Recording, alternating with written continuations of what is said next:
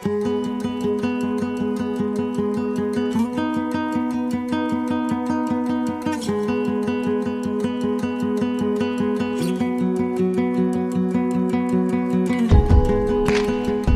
we're broadcasting from Berkeley.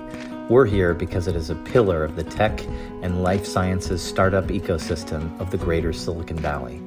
When you think Berkeley, you think innovation and entrepreneurship, and I think startups. Hello, this is Lehot, and welcome to my video blog series, Ask a Silicon Valley Lawyer. Today we're going to talk about founder equity.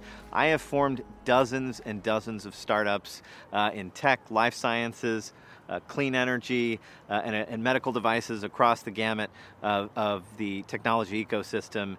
And the question comes up time and time again, who gets what? At inception, your lawyers should tell you that venture capitalists and angels investors will expect that the sweat equity that you get, your founder equity, should vest over 4 years from the date you began working on the project. It should have a 1-year cliff, and then it should vest monthly or quarterly for the 36 months or the 12 quarters thereafter.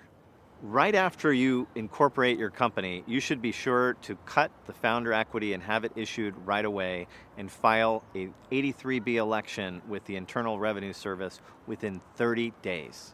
At formation, I've seen founder teams ranging in size from 1 all the way to 10.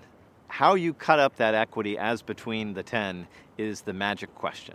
There is no one-size-fits-all answer, and what you really need to figure out is how much equity is needed to keep each person incented through the initial formation, through the initial capital raise, until you get to scaling. At Series A, you should expect that if a professional CEO is dropped into the company by your venture capital investor or that you hire, that person will expect somewhere in the neighborhood of 10% of the fully diluted equity at that point. That means that you need to plan for each and every hire as you go through the life cycle of the company. Another question I get about founder equity is whether the founder should have super voting stock, should have founder stock, some other type of stock that will benefit the founder in some special way other than common stock. The traditional answer is common stock only that vests over a 4-year period, but we do see serial entrepreneurs who have had success raising money and returning capital to investors having some sort of a super voting right to ensure their control over the company through the first initial rounds of financing. You have one chance to get your founder equity correct at incorporation to benefit from all of the things that founder equity can give you. So getting it right the first time is important. Get good advisors. Think it through. Think ahead. Think 3 rounds ahead. If we set things up properly, you're going to be happy at exit. That's what we really need to get to. Thanks for joining us.